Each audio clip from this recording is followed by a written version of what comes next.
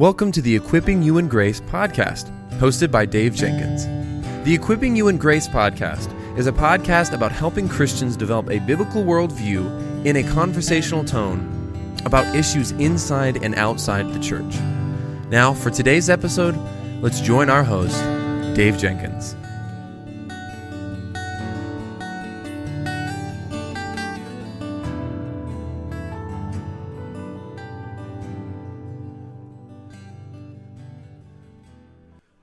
Welcome back to the Equipping You in Grace podcast. My name is Dave, and I'm the host for this podcast. And with me today, I get to welcome back Glenna Marshall. Glenna, welcome back to the show. Thanks for having me back. I appreciate it. Oh, yeah, totally. Can you catch us up on what's going on in your life, marriage, ministry, and what writing projects you're working on? Yeah, so I have my second book coming out June 2nd, Everyday Faithfulness, The Beauty of Ordinary Perseverance in a Demanding World. Kind of a long subtitle, but that's the biggest project I'm working on and finishing up. I'm really excited about that release. My husband and I are still ministering in kind of rural, small town Missouri. Probably the biggest update in our life is that our church merged with another congregation last fall. We are a predominantly white church, and we merged with a predominantly Black church. And so now we have two pastors, my husband and then the pastor from the other congregation, and we have merged to form a gospel-centered, racially diverse church in our town, which is quite racially segregated and has a long, ugly history, actually. And so it has been a wonderful experience to be a part of. Challenging and hard, but also something that the Lord was really preparing my husband and me for, over a decade ago when we adopted our oldest son. And our family is multicultural. And so we've been, desperately looking for ways to have our church be more diverse, but in a way that is centered on biblical truth and the gospel, not just racial reconciliation, but really racial reconciliation being the outflow of our commitment to the gospel and being united in Christ first and foremost. And so that has been so wonderful to be a part of. The Lord is bringing so much fruit. And so that's probably the biggest change in our life and really great. And yeah, but otherwise we're actually, as we're recording this, we're still kind of quarantined, at least for right now. So we're all holed up at home with our kids and trying to finish up virtual schooling with our oldest and trading off work hours. And so we're doing the best we can, just like everyone else. Yeah, we're under quarantine too. I know that you got a new ministry role with Practical Shepherding. Would you like to tell us about that?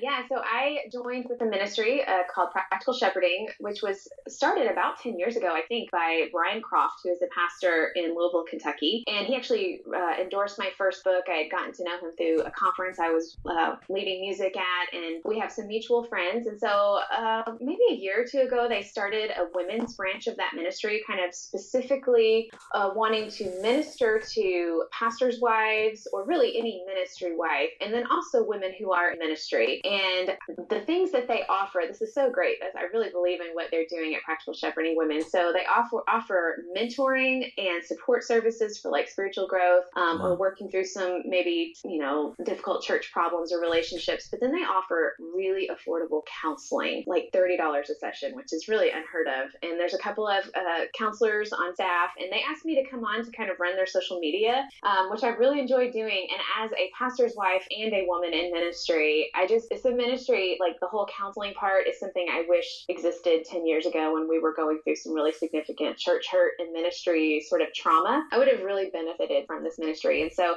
I often go and speak to pastors' wives at events, and so much brokenness in those rooms. I mean, man, ministry families just get beat up on so hard. And so I am really excited to be a part of this ministry. And we've seen some real fruit as we've sort of kind of regrouped and rebranded since I came on in March. And yeah, I'm really excited. So if you are listening and you know of a ministry wife or a pastor's wife or just a woman who's maybe writing and speaking, teaching women, please refer her to our site for support if you feel that she needs it. So look us up at Practical Shepherding.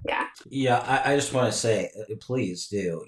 Ministry is hard, and we need to be open and honest with one another. And so if you're a lady listening to this, I would just encourage you to avail yourself of that resource. Mm-hmm. There's no need to suffer in silence and to continue to be hurt. Please do that. So, you already mentioned this book, The Beauty of Ordinary Perseverance in a Demanding World. Can you tell us why you wrote it and how you hope it'll be received? Yeah, I wrote Everyday Faithfulness based really upon observation. So as a pastor's wife, I've been in the same church for 15 years. And when you've been in one place long enough, you see kind of long-term growth in people, which is sort of easier to see in others than it is to see in yourself. But as I've observed people who have really blossomed and grown in fruitfulness in their relationship with Jesus over the years, as I sort of reflect on the believers in my life who are maybe older or more seasoned, have walked with Jesus a lot longer than I have, there are really three components to their closeness with Christ that I think is what creates that closeness or keeps them close to Christ. And those three things seem to be, regular intentional prayer, regular intentional Bible reading, and regular intentional church involvement. And as I have observed people and watched people in my church, those who have really struggled with faithfulness to Christ, those are the three elements where they really struggle to be committed. And I started studying Hebrews a while back, and Hebrews 10 is a chapter where the author of Hebrews is, well, really all the way up into Hebrews 10 has been, telling the readers how Jesus is better than Moses, he's better than the angels, and all the priests of the Old Testament, and how his sacrifice is, the one that pays for all our sins, the final one. And so because of what he's done at the cross, we get to chapter 10, and he has given us to God. So he's given us these three sort of means of grace to remain faithful. And it's my husband calls it the let us passage. So it's Hebrews 10:19 and the verses that follow there. So let us draw near to God with a confident heart. Let us hold fast to our confession of hope, and then let us not neglect meeting together. So we have like these three means that God has given us or ordained for us to remain anchored in Christ and to really prevent us from wandering away. And when I think about perseverance and the way that the New Testament writers talk about faithfulness and perseverance, and I really use those words interchangeably in the book, they talk about perseverance as sort of being proof of life, like proof of life in Christ. If you are really in Christ, you absolutely will be faithful and persevere. But that perseverance is fruitfulness. It's the fruit that is born of a new life in Christ. And so there's kind of two things at work here. It's our obedience to hold fast, and it is God who is holding us fast. So it's kind of a complicated issue to pick apart, but both of those things are true. And as I watch people in ministry as a pastor's wife, I feel like I'm coming back to these three things all the time when I'm encouraging those who are struggling. You've got to go to the Lord in prayer. You have got to open your Bible. You have got to be involved with the people of God and hear the proclamation of the word and fellowship with other believers and have your heart stirred up to follow Jesus and love him more and more. Those means that God has given us are gifts, and they are also the things that keep us close to his side. And so I hope that when someone picks up this book, they may come to it with reasons why they're not committed to those things. Like they're too busy, they have kids, they're, suffering, they're waiting, they're struggling with doubt, they're struggling with temptation. So in the book, I address all of those things and why we actually need to lean more into the means of grace God has given us rather than away from them during those seasons. And so I hope that someone will pick it up and just be encouraged to love the Lord more and to walk with him faithfully, and to encourage long-term faithfulness to Christ by beginning with today's faithfulness. So it's written for, it's primarily aimed at women, but it is for every Christian, the regular, ordinary, everyday Christian. Yeah, for sure. That's a really good way to answer that. And you took away one of my questions, which is always good. Sorry. No. Hey, that's what your book's about. So that's great. It just your answer reminds me, and even the book, of what the Puritans called pilgrim warfare. That this whole life, the Pilgrim's Progress. We're pilgrims here on earth, and so we are, we hit our head, we stumble, we fall, and by God's grace, we pick ourselves up. We look to Jesus, as 1 John 2:1 says, he's our advocate before the Father. And so what does an advocate do? He pleads our cause. He's declared us not guilty, which is why we can do what 1 John 1:9 says, confess our sin. And I love how you said we're held fast, because that is, if people would grab hold of I tell people who struggle with this a lot, if you just go read Romans 8:31 through 39 and notice how many times it's because of Jesus. It's because of what he's done. It's because of what he's done. Your help. It over and over. I think it's like five. I think I counted one time. I think it's 5 or 6 times where Paul makes reference to the finished work of Jesus. Yes. And it's like over and over. It's done. It's done. It's done. It's done. I don't know how many times I thought. No, it's done. You don't have to do anything. Right. And because you're held fast, you can't be let go. That's right. And so. That's right. right. Yeah, that's really good. Yeah, and my pastors have been preaching through First Thessalonians the last few months, and I get a similar vibe from that book.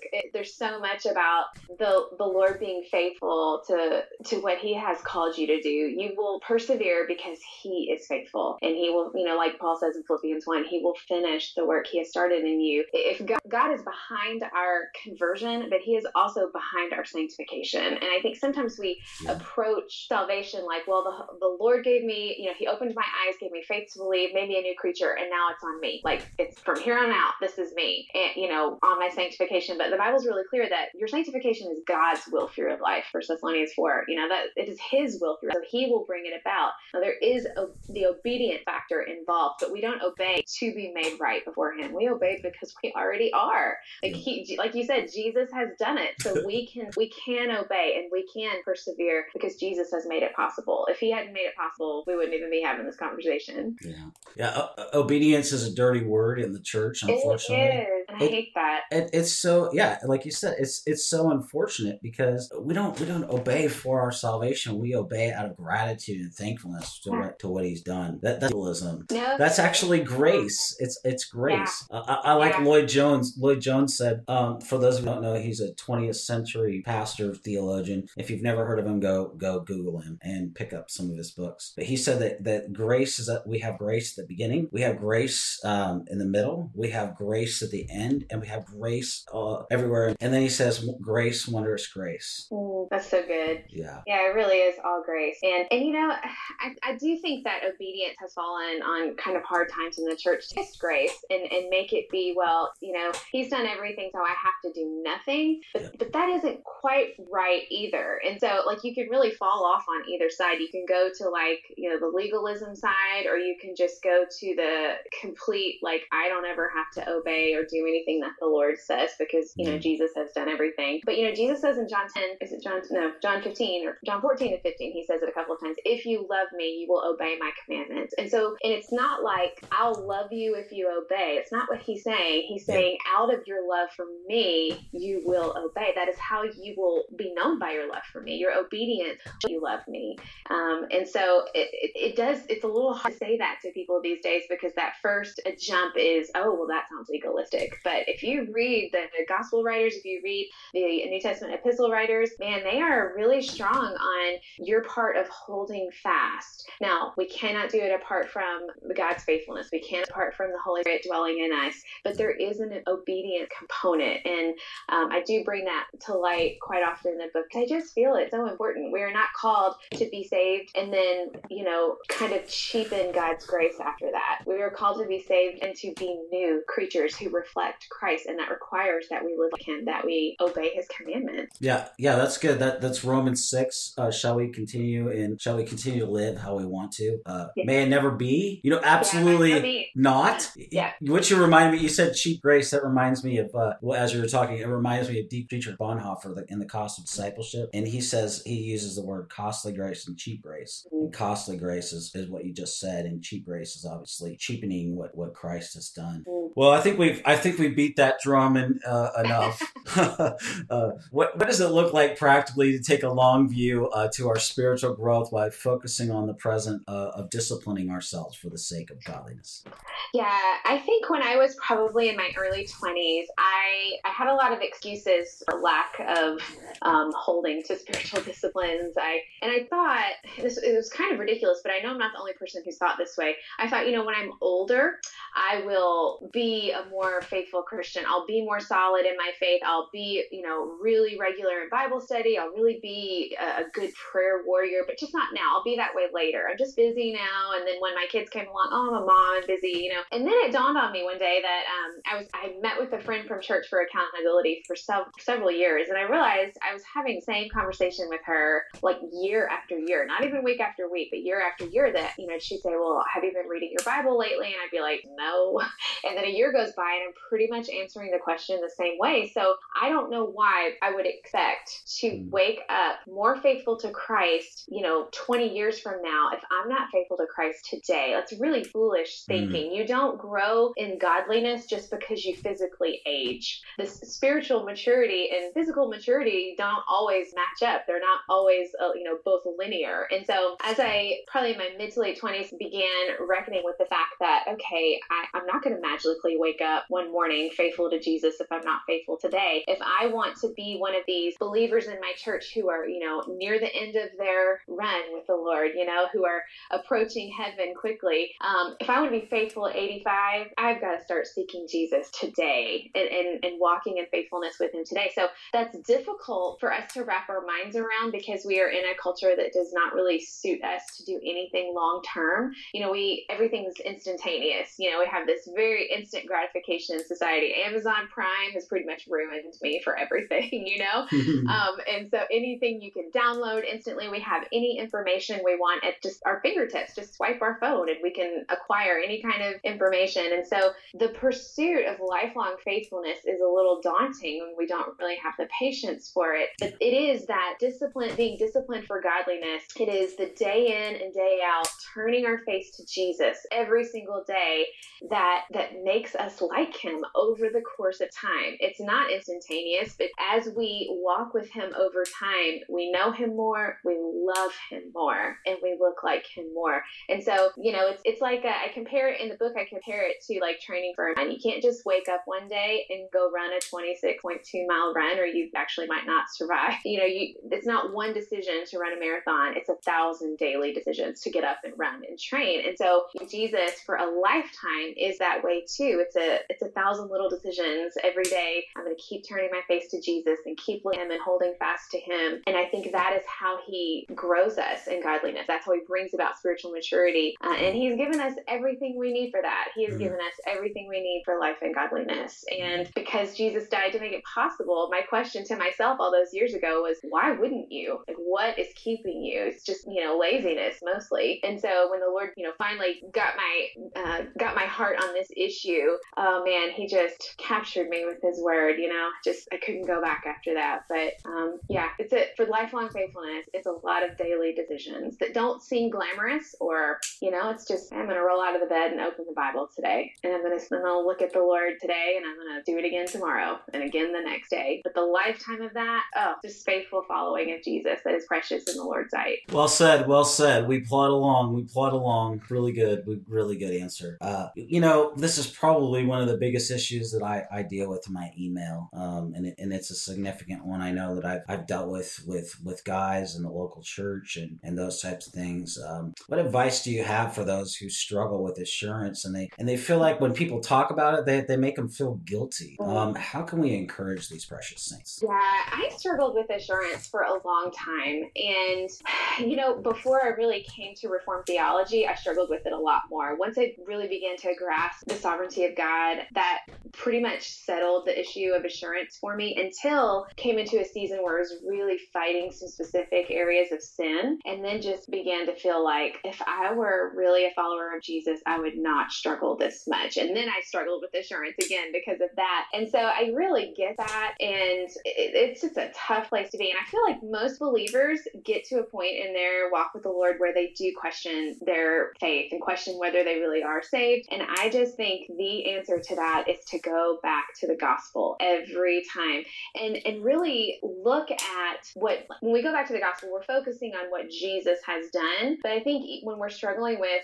doubt and we need assurance, we're focusing on what we have done. And that's right. We need to look at our sin and see the greatness of it and the great debt, the 10,000 talents that we owe. But I think we need to go back to the gospel too and look at what Jesus has done and the finality of what he has done and say to yourself too, like, how am I the exception to the rule here? If Jesus's blood covers the sin of this person that I know and this person that I know and this person that I know, why am I an exception to that? Am I such a great sinner that Jesus can't save me? Well, obviously not, And so going back to the gospel, rehearsing the story to yourself and focusing on the fact that God has accepted Jesus' sacrifice for your sins. Look at the resurrection. And and after the resurrection, we have Jesus being seated at the right hand of God after his ascension. If God did not accept his sacrifice for your sins, he wouldn't be sitting down. His work wouldn't be finished. But his work is finished, and you are secure in that, and you have the Holy Spirit as a guarantee. And just walking through what Jesus has done and what God has done in sending Jesus to reconcile you to God and focusing on their roles in your salvation, I think helps us to overcome our role in our, not being reconciled to God. And just every time I do that and focus on the investment of the Father, the Son, and the Spirit in my salvation, it starts to shrink that doubt little by little every time. Yeah, that's really good. I would just say also make sure that we are asking lots of questions before we just, run and give them the answer that you just gave, which was phenomenal. I just like to make sure that we're asking questions and not just assuming, oh, well, this is the issue. Well, people will tell us. They can't help but tell us. Jesus says, out of the abundance of the heart, the mouth speaks. And so they can't help but tell us, even if they don't know how to articulate it. That's why we have to really pay attention to what people are saying. Yeah, and I find that people who regularly wrestle with assurance issues are sometimes what Ed Welch calls the scrupulous conscience. So like people who are maybe a little highly sensitive to their failures, to the condition of their heart. And so it is good to ask questions and kind of see if that's where they're coming from. Yeah. And I would say I am one of those people, like maybe prone to inward examination a lot, maybe more than others. And so when you're asking questions, sometimes it's just helpful to see what is the issue here? Is it an ongoing area of sin? Is it, something you need to get some mentorship or discipleship for? Or is it that you have a scrupulous conscience and this is going to be a struggle that you regularly fight? And make sure you're kind of working from the place too that they really are believers in Jesus, first of all. Yeah. That's critical. Even if they're, I find that most people are, they who struggle with assurance, they're actually Christians. They might not be able to give like an elaborate answer on the gospel, but you don't have to be able to give an elaborate answer. You don't have to be able to explain justification and adoption and conversion and all redemption, reconciliation, all these terms. Those terms don't save you. That's what's happened at the moment you're saved. And so we have to be careful not to. We don't want to say, oh, well, if you can't explain those things, then you're not a Christian. But walking somebody through maybe one of those terms and seeing, hey, what's the response to it? I found is really helpful. And most of the time, I found that people, at least that have contacted me, that they are a Christian. They have some sort of evidence. Even J.C. Ryle in his book Holiness said if they even have a tiny sliver of evidence, then that's a good thing. So I just want to look for even the tiniest sliver of the Spirit's working in somebody's life, and then I feel pretty comfortable in affirming that. But even there, I mean, if they're really struggling, I struggle even there with, if they're still struggling with it, I'm like, you need to go talk to a pastor. Like, there's something more happening. I've had people like that. I'm just like, hey, just go talk to your pastor. We can still talk, but it's like I've already walked you through these things, and I don't understand like why you're still struggling with it. And that those are the times where I'm like, you really need to go to your pastor. I mean, you always need to go to your pastor and your elders, right? But and it's okay to reach out to other people. But on that one, I would just like, just go over there, just go talk to somebody to work it out.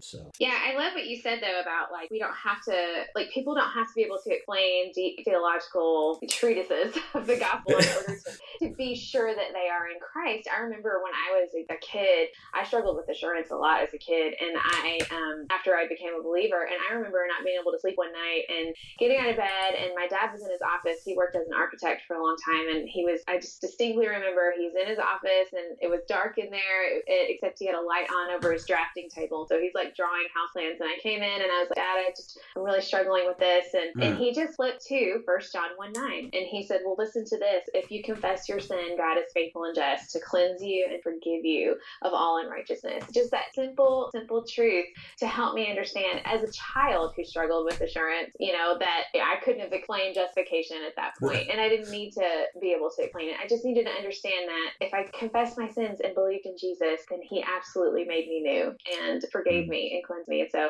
just a simple truth is what we need to hear over and over, I think. Amen. Waiting on the Lord, it's hard, and I've waited on the Lord a long time, and I know that it's painful, it's hard in my for in my Christian life it has been. What does it look like to wait on the Lord when it's hard, and why is it so important that we wait on and trust the Lord in seasons of waiting? Yeah, I think waiting, whether you're waiting for marriage or for children or a different job scenario or a financial situation to change or for someone to be saved that you love and care for, just whatever the situation is that you're waiting for. I think the struggle for the Christian is if I'm trusting God, then that means I don't need to do anything. I just need to trust God. Or if maybe trusting God looks like trying to put together some kind of plan, so it's hard to find the balance of what does it look like to wait and to persevere in the faith. And, I think that the best way to wait is to keep yourself attached to the vine. So doing these same things, going to the Word regularly, saturating your heart with what's true about God. And I specifically think that the Psalms are encouraging if you're going through a season of waiting. The book of Isaiah addresses waiting as well. And what I love about the way Scripture addresses waiting, we tend to think like, if I'm going through a season of waiting for something that I desire, I'm lacking something. So maybe I'm doing something wrong, or the Lord doesn't love me as much as he loves those people because they got the thing that I've been waiting for. And all of that's wrong. I mean, we don't necessarily wait because God's punishing us. I mean, we've said if we are in Christ, there's no condemnation for us. So the Lord's not punishing us necessarily by asking us to wait for things. Sometimes he is teaching us perseverance as we wait, teaching us to hold fast to him as we wait. But the Bible doesn't talk about waiting as a shameful thing. In fact, the Bible talks a lot about is good for those who wait on the Lord. And I think that's because they are trusting God with their lives. They are saying that they are not the one who calls the shots on everything. They are entrusting themselves to him. They're recognizing that he is sovereign and good and kind. And they are recognizing that in waiting for him, they are growing in their trust for him. And I think the way that we do that is just, again, I'm going to say this over and over, turning our face to him regularly. The way that we wait well is to not look at what we're waiting for all of the time, but to keep looking at Jesus all of the time. And as we wait, he shapes our desires. He teaches us patience. I mean, patience is not something that you're just kind of magically sprinkled with, fairy dust. Like patience is something the Lord grows in you. It's something that you learn by practicing. If you never have to wait for anything, you're probably not going to learn patience. And so he uses waiting to teach us things and to grow us in our faith, to grow us in looking like Jesus. Walking in faithfulness to Jesus while you're waiting may feel hard because we get so, tunnel vision on the things that we're waiting for. And I really think the answer to that, and I can say that as someone who's walked through, almost 20 years of infertility, I can say you wait by looking at Jesus and turning your face to him so that your heart desires what he desires more than maybe the things that you longed for. So yeah, it's a tough answer. And I think it's one you really learn the answer to over time. That's a great answer. On Tuesday, this coming Tuesday, which we're recording on May 8th right now, everybody. And, but on May 12th, I'll have graduated seminary 8 years. And I had to wait about 7 years for really an answer. I had been applying to pastor positions and getting pretty far in the process, to the point where they ask you questions and getting very encouraging feedback and those types of things. And, you should keep applying. And, it was just God's timing. But I took it personally. I took it as, why is this happening, Lord? Why me? Why am I, you've called me to this work. I've been affirmed for this work. Why isn't it happening? Same with book proposal. I took it very, very personally. Actually, I quit writing really for other places because it was so discouraging to get told no. But then I realized when I got yes, it was really kind of childish. Well, yes for the proposal, not for pastor position. Still waiting on that and trusting the Lord for it. But when I got that in last August, it did something. It opened my eyes to my selfishness really in a lot of ways, but it also relieved me. And then I realized, wow, so much of what I was hoping in, it was all the wrong things. All of my identity, my identity and value and worth really wasn't getting, hey, I'm going to get accepted by a proposal. That's great. And so much of my happiness was contingent upon that. And that's bad, really bad. Yeah. I was so relieved and so happy about it. And I mean, there's nothing wrong with being happy about getting something that you've waited for a very, very long time. But so much of my life was geared towards that it was really unhealthy. And I've had to really repent of that and ask God to cleanse me and just realize, hey, I'm still waiting on this thing and there's going to be other about things that God is doing, and we have to look at what we already have. Like, I have a really great wife. She's really incredible. And I brag about her on social media because she really is that awesome. And I get to serve the Lord. I wake up, I walk from my bedroom upstairs, downstairs, and I get to work, and I get to talk to people about theology all day. I get to interview great people like yourself, and I get to answer people's questions and write for a variety of places. I mean, I have so many reasons to be thankful. And if I spent more time, and if we spent time just thinking about the things that we have to be thankful for, I mean, it really would change our perspective about a lot of things. And we would find that it's easier to wait on the Lord because we're remembering, like Israel was supposed to, the promises of God. God has been faithful to them. They were supposed to look back at the faithfulness of God, and we're supposed to do the same. Look back on how God has been faithful, and to remind us, hey, He's present with me. He's with me. He's the God who never changes, and that's good news. He's the same. Hebrews 13:9. He's the same yesterday, today, and forevermore. So that's so good. I think waiting really does kind of unearth all the little idols that we have, and they may not be like they're good things that we're waiting for and good things that we're longing for, but like you said, like when our identity and our happiness and our contentment is completely hinged upon a certain outcome, man, that is so dangerous, because we can all attest to, especially now in the pandemic world we're living in. I mean, those circumstances can just change so fast, and so if everything, your happiness, contentment is hinging on these things that we're waiting for, at some point we're going to be disappointed. And yet, if our contentment is hinged on Christ and His faithfulness, even while we wait for things on earth, then that contentment can never be taken from us. That is, long-term, eternal contentment in Jesus, because He's constant. He never changes, just like the verse you just quoted. That's so good. I really love your chapter on doubt, and you've even taken us back to this point. So this is a good question where we're at here in this interview. So I love this chapter on doubt and how you take your reader back to the question of what the gospel is, why it matters to them. So how does going back to what Jesus has done remind us of the answer to doubt and to address our deepest doubts? Yeah, that chapter actually got added a little bit late. I was going to be writing a chapter on fear, and then the story that I tell at the opening of that chapter about my friend calling and saying, I'm not even sure I'm a Christian. Am I a Christian? I don't know. I'm so struggling with this and this and this. And this is someone I had discipled years before and have watched her grow in godliness, just blossom over years. I mean, so solid. And I was like, goodness, if she can have this struggle, anyone can have this struggle. And I've had it.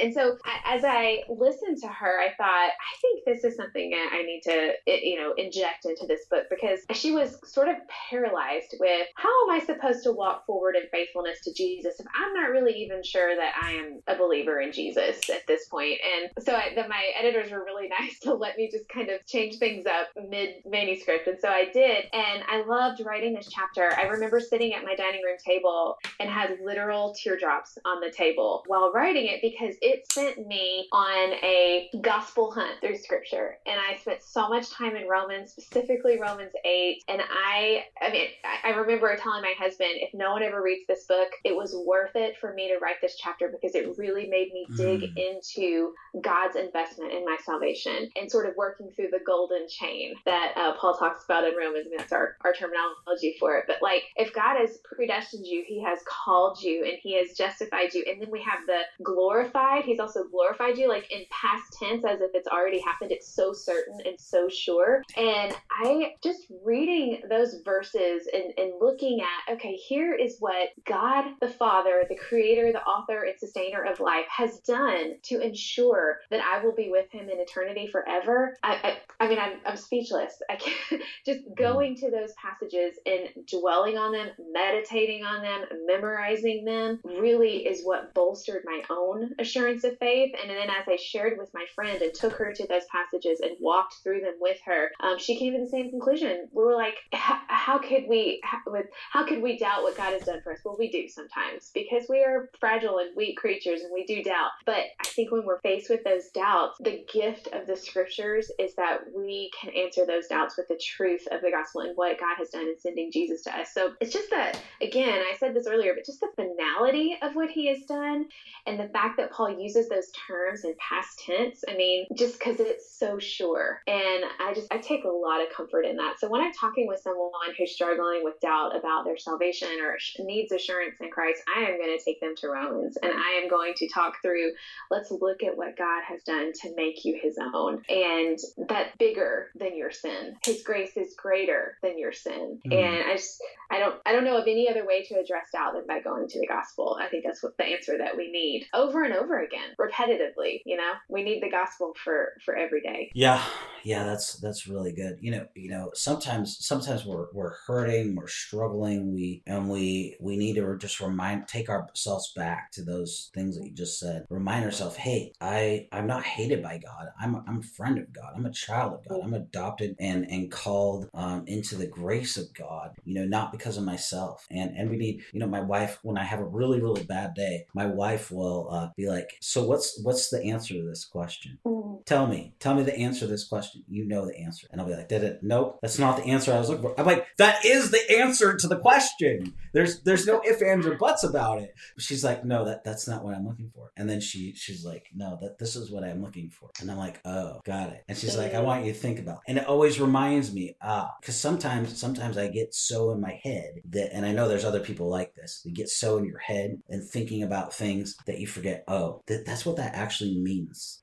And this is where we have to be reminded by other people. And, we can go through the motions. We can get so cold and calculating and that we forget this isn't just an intellectual thing. It's an experiential thing. Yeah, heart, soul, mind, and strength. Yeah. What makes seasons of coldness in our faith so challenging, and how do we address them? Yeah, man, I think that coldness of heart, apathy, spiritual dry spells, whatever you want to call it, sometimes they come because we haven't been nourishing our faith. The scripture, we're not properly defended against it. And sometimes they come and we have no idea why. We have been in the Word, we're in church, we are praying regularly, and then we are just hit with the spiritual dry spell and have just no answer for it. And so however you sort of arrive at a spiritual dry spell, the answer is going to be the same. I think this, in seasons where it's really hard to hold fast to the Lord, either because your heart's cold and you don't feel any affection towards him, or maybe you're going through suffering and your world's just falling to pieces. This is where Christians live differently than the world. So the world would say probably, take a break from anything that's hard and just, rest and take it easy. But Christians survive difficult seasons differently. I don't think it's wise to think that you will shorten your dry season disengaged from Jesus. That's just going to lengthen your dry season, actually. So if you are fighting through coldness of heart, the answer is the same answer I give in every chapter of this book is you turn your face to Jesus again and again. You actually need to keep turning your face to him in order to stir your affections for him. And it's hard with dry spells because they kind of affect every part of our life. If I'm not interested in reading my Bible and prayer just feels like a chore I cannot get through, my head just won't, my heart won't engage, then I probably don't want to go to church and sit through a sermon either, because it just feels useless. I've just taken up space on a pew. I don't really mean the songs that I'm singing. My heart's completely disengaged. And so it's if you're a believer, then that dry spell just really touches all your relationships. It does for me. If I'm having apathy towards the things of the Lord, it affects my relationships, my parenting, my marriage, my friendships. And so when Jesus is your life and you can't feel affection for him, it just touches everything. And so, but the answer is not to pull away from Jesus. The answer is to lean harder towards Jesus, just harder towards Jesus, because you will not grow an affection for him if you are severing yourself from him. And so I would say to those who are struggling through spiritual dry spell, you resist your resistance at this point. This is where you arm yourself yourself. As Paul talks about in Ephesians 6, you make war on your dry spell. Like, this is war. The enemy does not want you to fight your dry spell. He wants you to just sit in it and disengage from Jesus, and I'll just come back to him when I feel more inspired. You're probably not going to feel inspired, just sporadically or spontaneously. So you need to make war on your dry spell by putting on the armor of God, fighting with the sword of truth, which is the word, and praying unceasingly, and having your church gather around you and pray for you and exhort you and encourage you all the more as you see the day approaching. I love that language from the New Testament. But yeah, I think the answer is not to sort of sit around and wait for your dry spell to dissipate, but to be proactive and fight it. And sometimes it takes a lot of time, but you're still, again, you're learning perseverance as you fight it. That'll preach all day long. It really will. Where can people go to find more about your work online, on social media or otherwise, Glenna?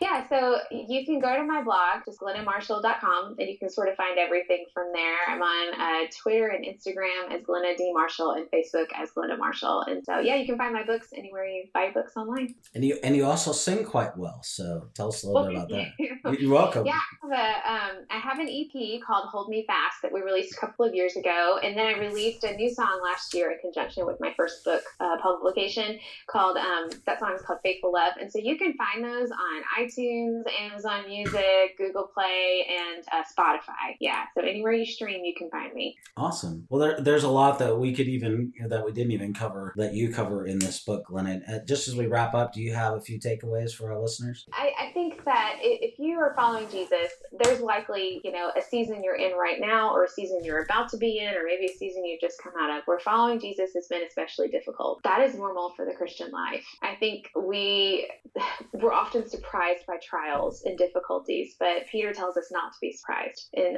1 Peter 1, he tells us, when you're going through difficult trials as a believer, don't be surprised as if something strange is happening to you. There are some things that, in order to learn perseverance and learn faithfulness, it requires going through difficult things. Like gold cannot be purified without going through the fire. This is the analogy Peter uses in 1 Peter. And so it is through difficult seasons that we really learn what it is to follow Jesus and plod forward in ordinary faithfulness through whatever season we're living through. And that is good. It's not going to be glamorous. It's not going to make you famous to get up and read your Bible every day. People aren't going to stand there and applaud for you for spending, half an hour in prayer or whatever it is that you are able to give to the Lord. They're not going to clap when you go to church faithfully on the days you don't want to. But these things, these means of grace God has given to us to abide in Him, they are gifts. And if you are in Christ, the Holy Spirit is in you, and the Lord will finish the work He has started. So my takeaway would be walk forward in faithfulness in the way that God has ordained for you to do so, knowing that He will bring about your faithfulness because He is faithful. Well said, Glenna. I so appreciate the time that you've given to me and to our listeners today. You've done a great job, and I've really enjoyed this conversation. So may the Lord richly bless you and keep you and bless this book and your ministry. Thanks, Dave. I really appreciate it.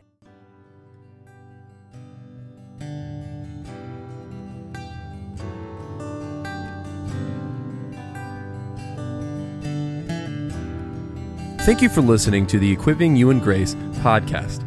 If you enjoyed it, please subscribe, rate us on the app, and share this with your friends and family on social media. If you want to find us on social media, you can find us on Twitter @Servants of Grace, on Instagram @Servants of Grace, or by searching @Servants of Grace on Facebook. You can also find this episode and many others like it on the front page of our website, servantsofgrace.org.